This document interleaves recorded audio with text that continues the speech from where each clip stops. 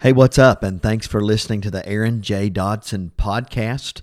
This is the podcast where I discuss the sacred text of God's Word and subjects related to it and do my best to help myself and others understand it so that we might keep God's law and observe it with our whole hearts. Psalm 119, verse 34.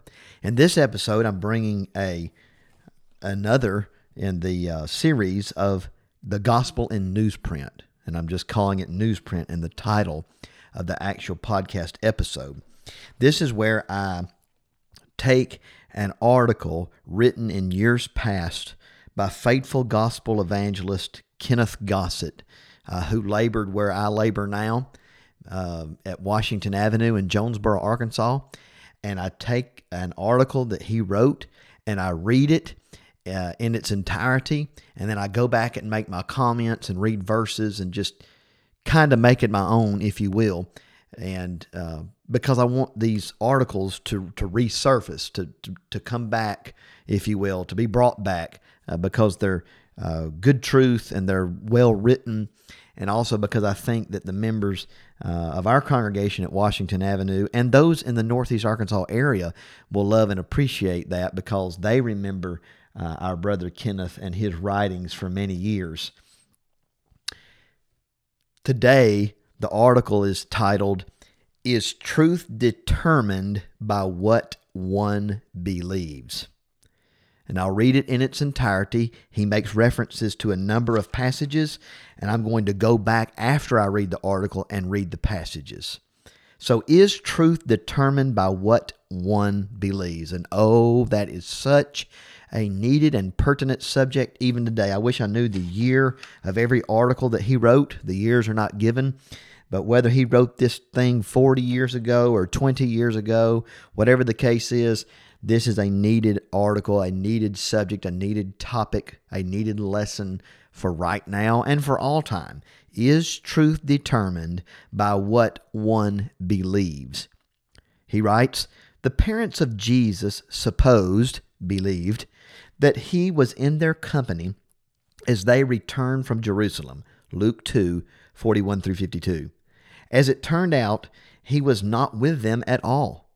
The search of Joseph and Mary established the fact that Jesus had tarried at Jerusalem.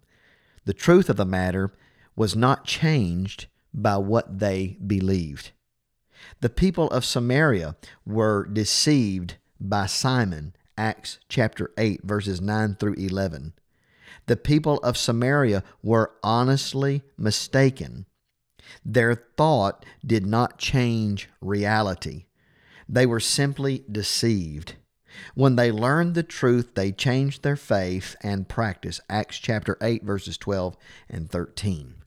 The Ethiopian, a very religious man, traveled from his home to Jerusalem to worship God. However, before he completed his journey, he learned that Judaism was no longer, and that his obligation was now to Christ and the gospel. Acts chapter 8, verses 26 through 39.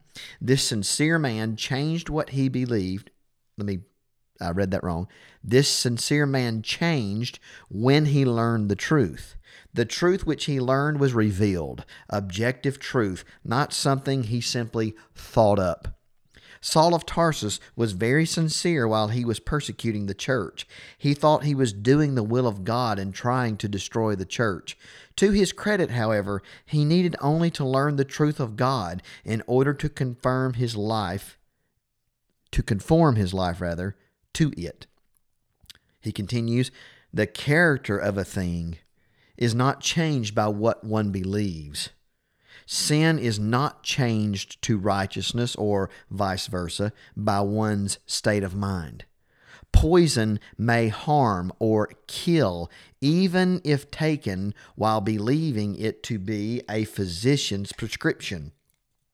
Religious doctrines and practices which are erroneous are powerless to save, even while believing them to be the truth.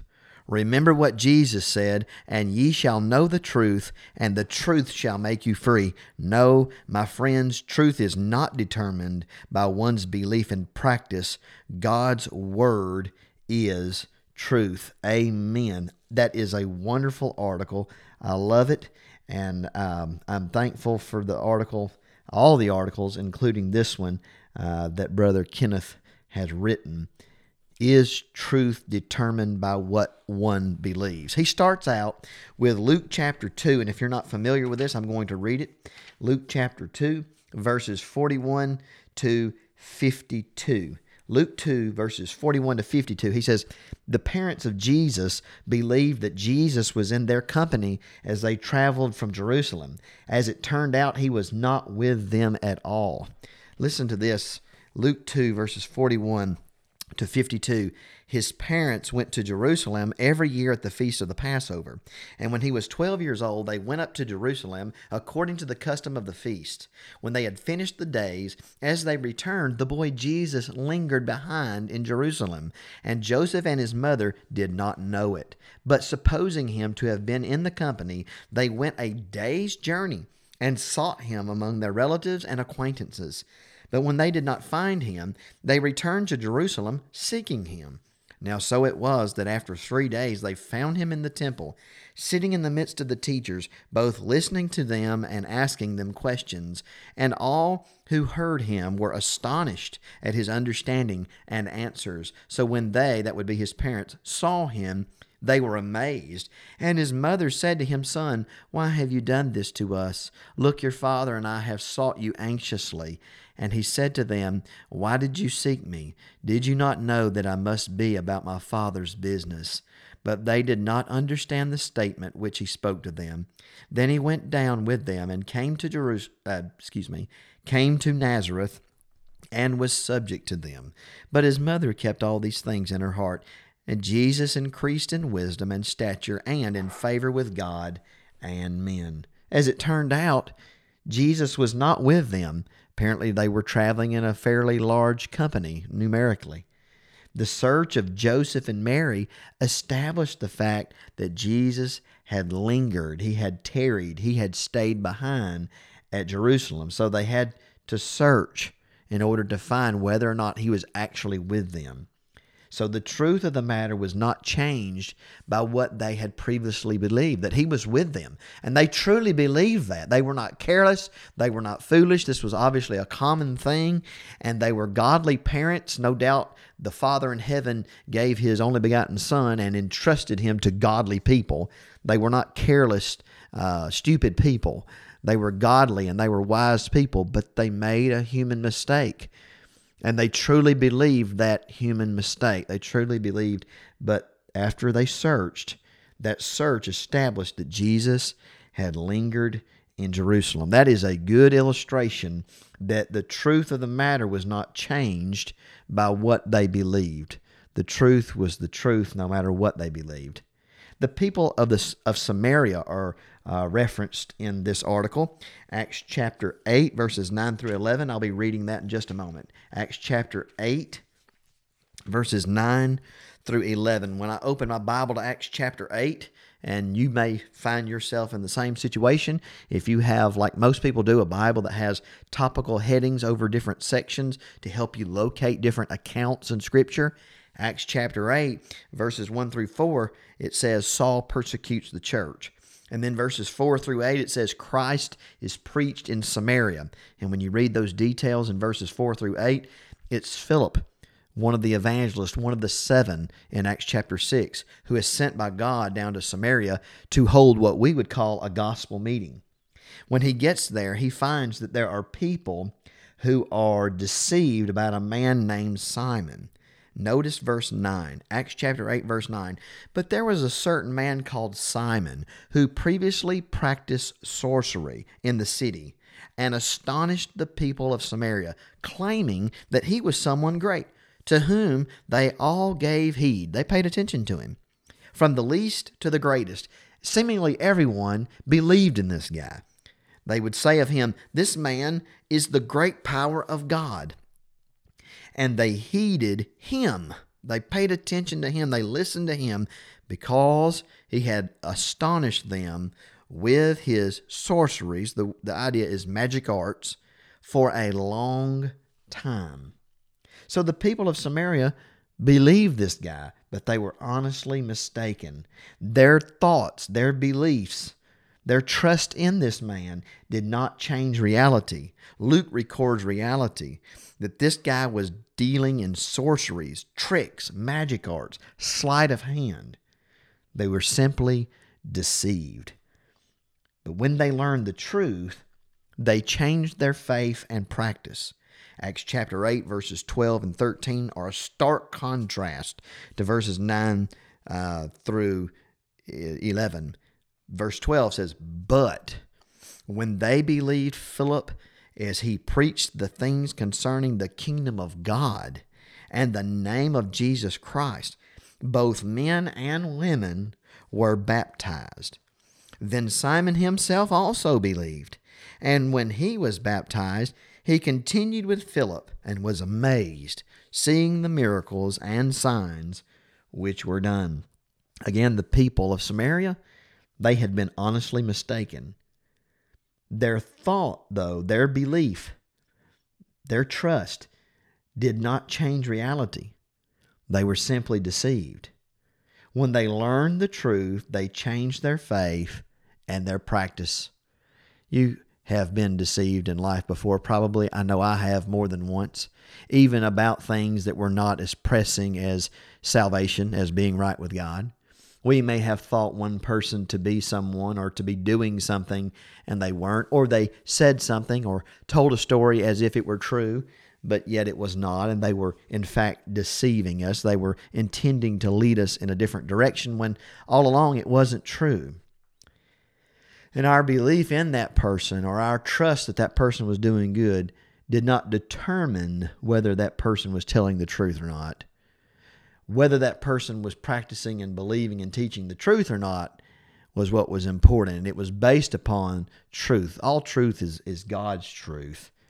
And so it's our responsibility when we learn the truth that we change our faith and we change our practice. But when they believed Philip, they all heeded Simon, verse 11, because they were astonished by his magical arts for a long time. But, you see, it could be that we're deceived for a long time, but that doesn't make what we believe truth. And oh, that people would hear this truth that I'm speaking now from God's Word, not because I'm saying it, but because it's God's truth.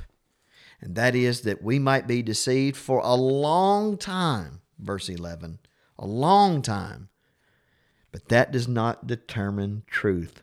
What determines truth is God and His Word. It's our responsibility to search and seek the truth, even like Mary and Joseph in looking for their son. Or like this man, Simon, who thankfully he also believed and he was baptized. Verse 13, we know that he desired something sinful after he was baptized, and some have argued that proves he was never saved to begin with. That is so false. That is such an assumption. What we know is that he was told, verse 22, by Philip to repent of his wickedness and pray if perhaps the thought of his heart would be forgiven. And he asked Philip to pray for him. And no doubt Philip did because he was a man of God. And it says in verse 25, "So when they had testified and preached the word of the Lord, they returned to Jerusalem, preaching the gospel in many villages of the Samaritans." So again, the folks had been deceived, and they had been deceived for a long time. But when they learned the truth, they changed their faith and their practice. Now, the next account in the same chapter that Luke records, Acts chapter 8, written by Luke, Acts chapter 8, verses 26 through 40 is an incredible account of a very religious man who travels from North Africa to Jerusalem to worship God. I'm going to read this account because it can't be taken for granted. Acts chapter 8, verse 26, beginning, "Now an angel of the Lord spoke to Philip," that's the same man in the previous record, the previous account there, saying, "Arise and go toward the south along the road which goes down from Jerusalem to Gaza. This is desert." So he arose and went. And behold, a man of Ethiopia, a eunuch of great authority under Candace, the queen of the Ethiopians, who had charge of all her treasury and had come to Jerusalem to worship, was returning. and sitting in his chariot, he was reading Isaiah the prophet. Then the Spirit said to Philip, "Go near and overtake this chariot."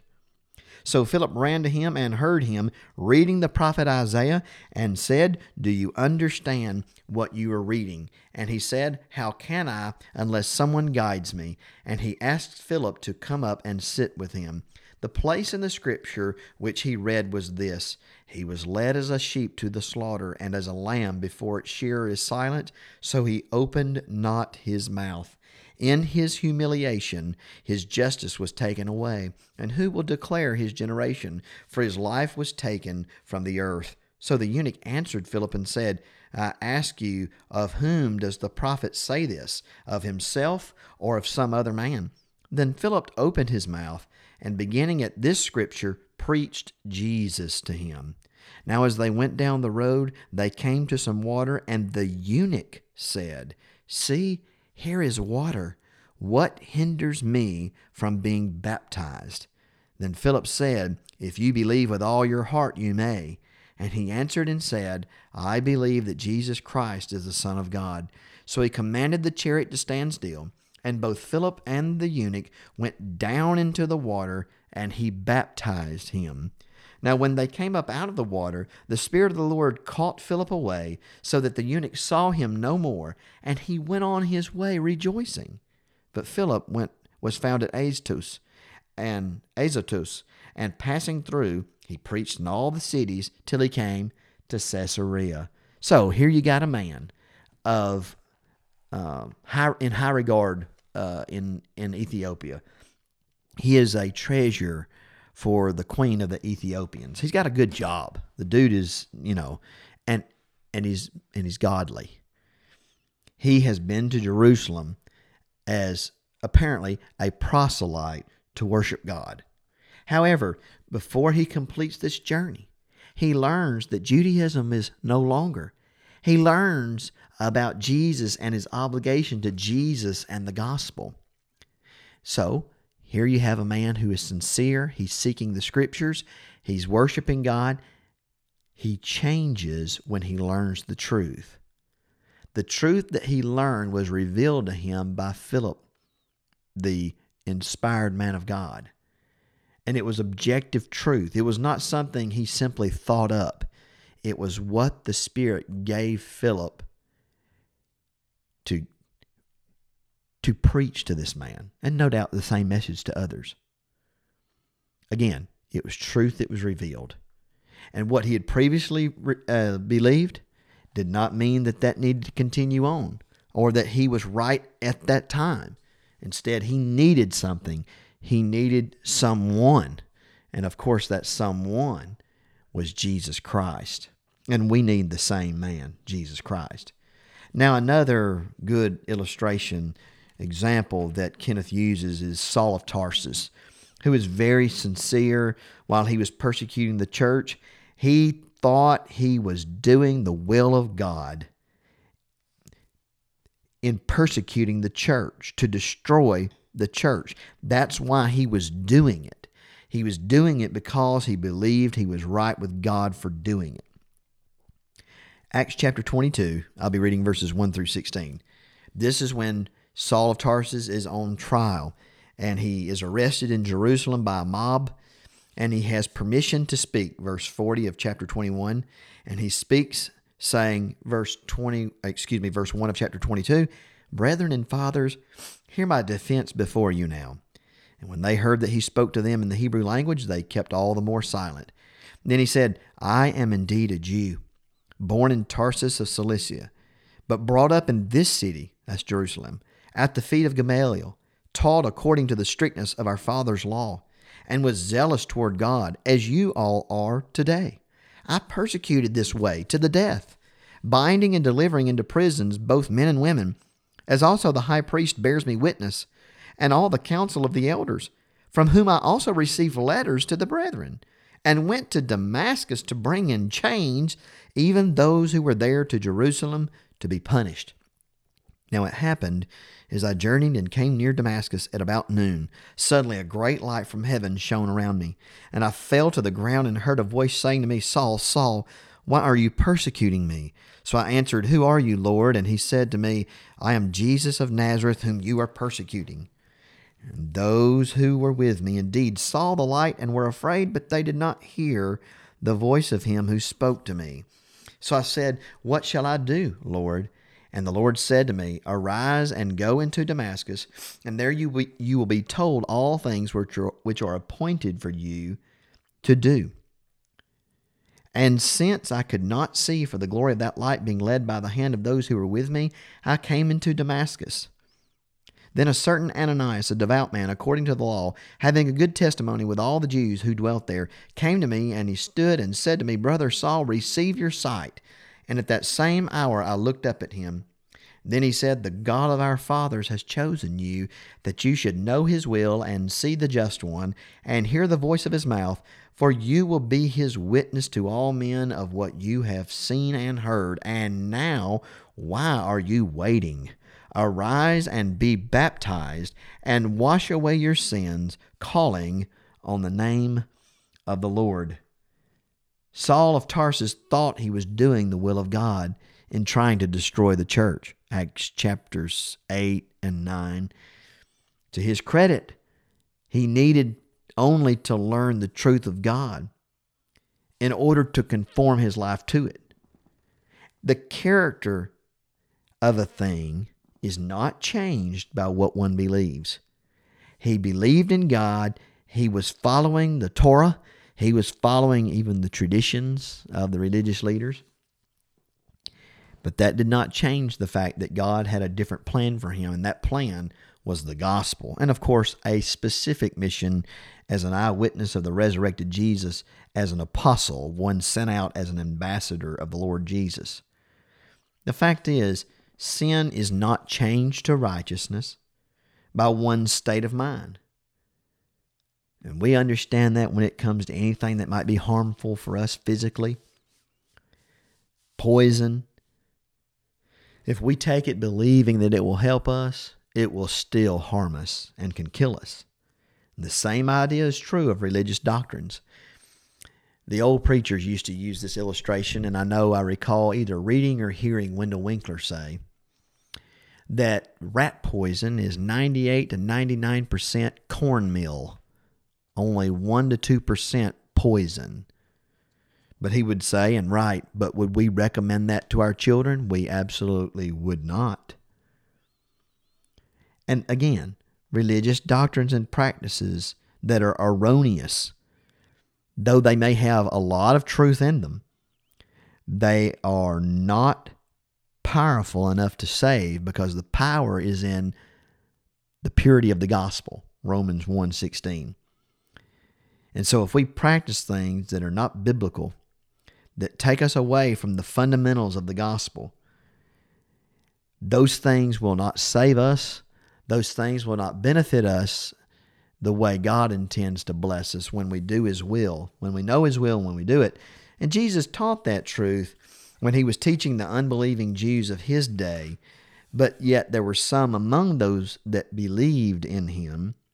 John 8:31, he would say, "If you abide in my word, you are my disciples indeed, and you shall know the truth, and the truth shall make you free." They said, "You will be made free." Jesus said, most assuredly, that's a solemn declaration. "I say to you, whoever commits sin is a slave of sin. And a slave does not abide in the house forever, but a son abides forever. Therefore, if the Son makes you free, you shall be free indeed." And so Jesus taught about being freed from the bondage of sin through knowledge and, of course, obedience to that truth. Truth is not determined by my belief or your belief or my practice or your practice. And folks, we've just got to get this. When we allow emotions to be in the driver's seat of our lives, of our spirits, of our souls, we're in trouble. But if we will allow truth and reason and logic to be in the driver's seat, then the proper emotions will follow. And we read that. You may not have picked up on that because I didn't mention it. But in Acts chapter 8, when the Ethiopian eunuch, or as some people call him, the nobleman, when he was baptized by Philip, It says, when he came up out of the water, the Spirit of the Lord caught Philip away, so that the eunuch saw him no more, and he went on his way rejoicing. You see, his desire and truth, logic and reason, and Scripture. Philip opened his mouth and began at that Scripture, preached Jesus to him. All of those were in the driver's seat. His desire, God's Word, reason and logic, and his obedience came from the heart, and as a result, he had the greatest feelings in the world that God wanted him to have, because he was now in Christ, a child of God, a Christian, and he went on his way rejoicing. No doubt, because he realized truth is not determined by my belief. It's God's Word. And I'll end with that. Jesus, in his high priest prayer, as we sometimes call it, John 17, he was so concerned about the apostles and also all who would believe on him through their word. Jesus would pray about the apostles, and the concept is true of all who would believe on him, in him, through the apostles' word. Sanctify them by your truth. Your word is truth. Set them apart, Father. Sanctify them. How? By your truth. What is truth? Your word, speaking of the Father's word, is truth.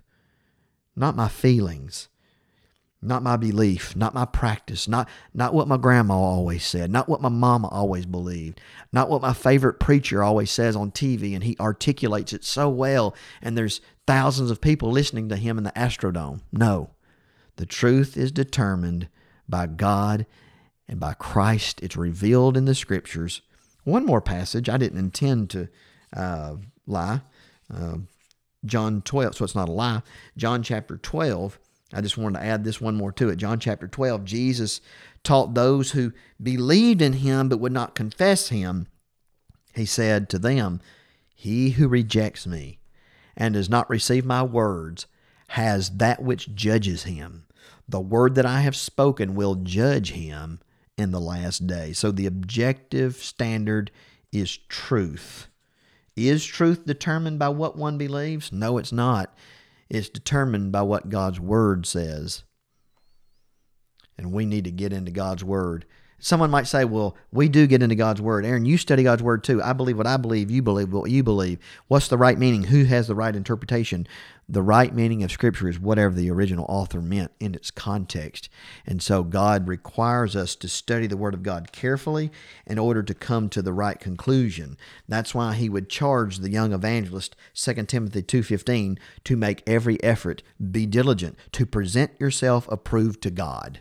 That is so very important. To be diligent, to present yourself approved to God. Rightly dividing, handling aright, carefully handling the word of truth. Well, this has been the Aaron J. Dodson podcast with a special feature, a special continuation, I should say, of Newsprint articles. If you found this helpful, give me some kind of interaction. If you can click like or share, that would help me in the algorithms and hopefully put this material before other people. Thank you so much to those who are watching. You can catch me on other places. If you're listening to this and your friend or your family member uses something else besides the platform you're listening to, let them know. I'm on Podbean, Apple Podcast, Spotify, and also on Google Podcast. And then I share these on Facebook as well. So find me in those different places. God bless, and I'll catch you next time.